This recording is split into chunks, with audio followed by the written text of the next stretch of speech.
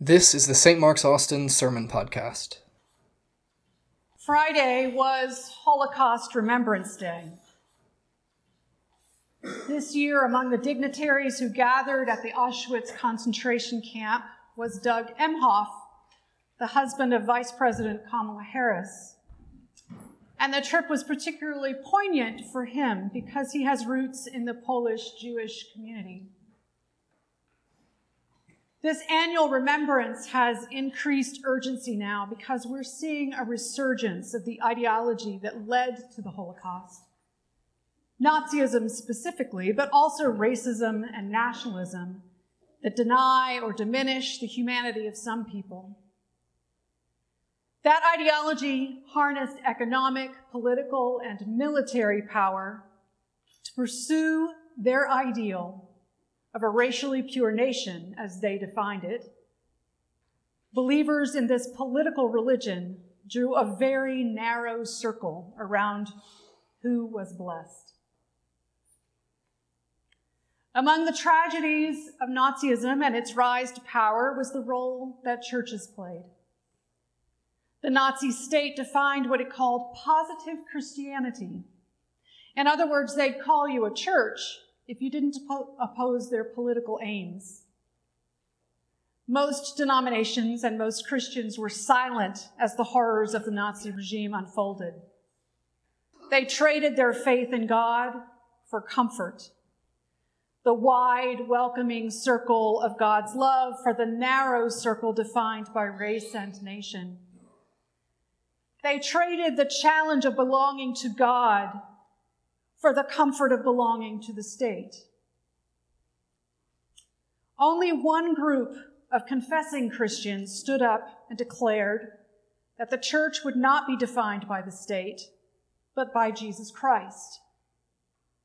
And they would not uphold racist theories that divided human beings. Members of this group were arrested, and some were executed.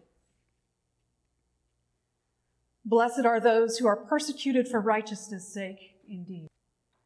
This is important history for us to know.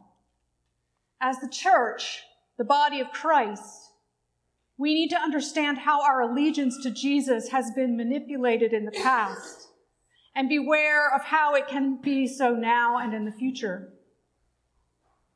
We can see, looking back, what perhaps those who lived in Germany in the 1920s and 30s could not. That nationalism and racism undermine a Christian's allegiance to God. At the time, it might have seemed practical and painless, but it was harmful and violent. And we can see it happening in our own time. One of the reasons Doug Emhoff made the trip to Poland was to call attention to the alarming rise in anti-Semitism around the world. Alongside that comes a rise in movements afoot in our country and all around the world that are conflating Christian identity with national identity, Christian allegiance with national allegiance. And while you can and should be a good citizen, there's always a separation. Because among other things, it is not Christian to hate. In the end, you have to make a choice when the demands of the state conflict with the demands of faith. To choose race or nation over God is a form of idolatry because you're placing those things above God. The prophet Micah addresses a similar human attitude, one that fused worship of God with personal power and economic gain. In his day, the people of God were accumulating great wealth at the expense of the poor. They were using their wealth as evidence of their blessed state. And Micah tells them that God has noticed what they're doing and is not pleased. Micah imagines a court case in which God brings suit against the people for violating the covenant. The Lord has a controversy with his people, and he will contend with Israel. Stepping up to the bar in the courtroom, God doesn't start with a grievance, but with an emotional plea. Don't you remember what I've done for you? I saved you from slavery. I sent you leaders like Moses and Aaron and Miriam. I reminded you again and again that I am here for you. Micah imagines the response of the people, and they're a little defensive. They wonder if their ill-gotten gains can make amends. With what shall I come before the Lord and bow myself before God on high? Shall I come before him with burnt offerings, with calves a year old? Will the Lord be pleased with thousands of rams, with tens of thousands of rivers of oil?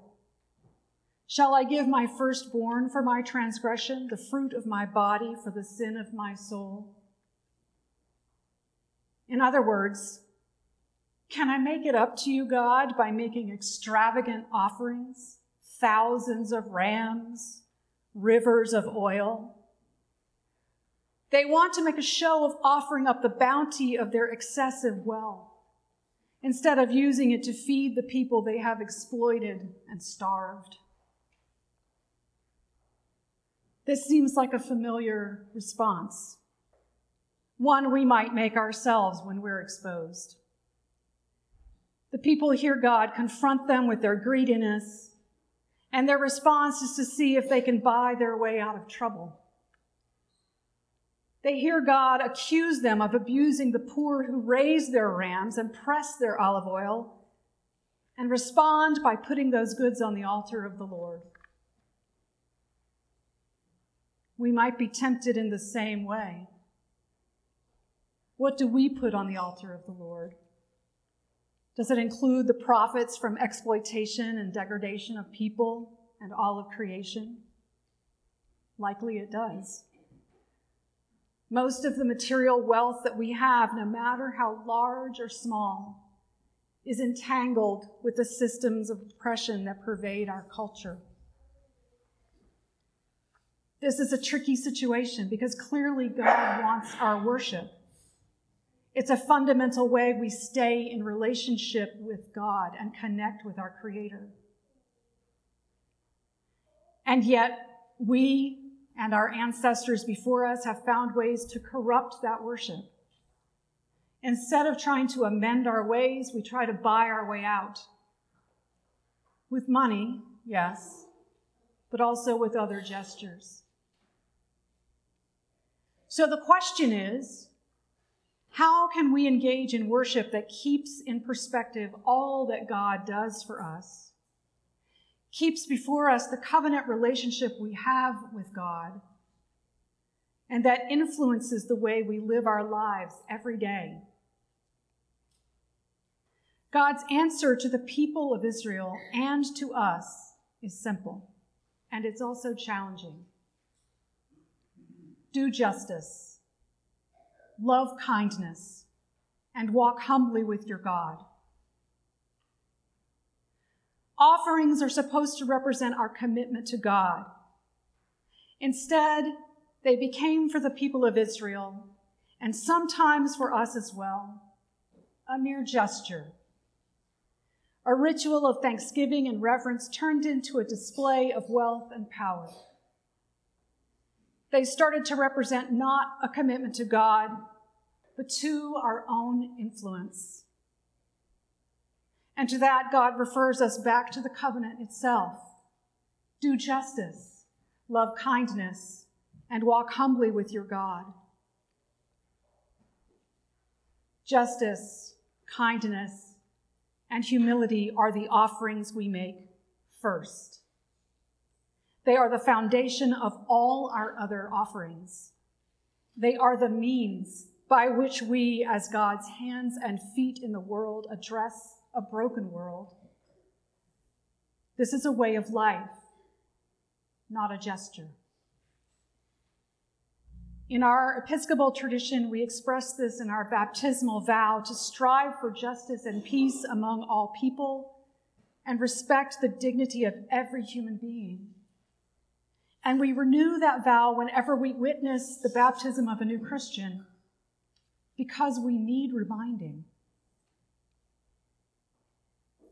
When representatives from our nation observe Holocaust Remembrance Day, they are bearing witness to the dangers of placing political religion above God. And at this time in history in particular, they're pointing out that these dangers are not in the past. They are present with us today. There are people wanting to either claim your allegiance to these values or exclude you altogether. As Christians, we reject the choice to be inside or outside the human-created division of people from people, because that is really a division of people from God. Jesus teaches this same lesson when he reminds us that we are not blessed by our own accomplishments or material wealth or even by extravagant piety. Those who are blessed are those who do justice, love kindness, and walk humbly with their God. They are the ones who are poor in spirit, who mourn, who are humble, who are merciful, who make peace, who pursue righteousness.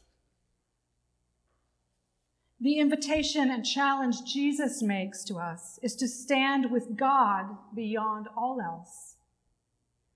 Our identity comes from our commitment and faithfulness to Jesus, including the absolute belovedness of every human being. That is the first and best offering we can place on the altar: to do justice, love kindness, and walk humbly with our God. Amen.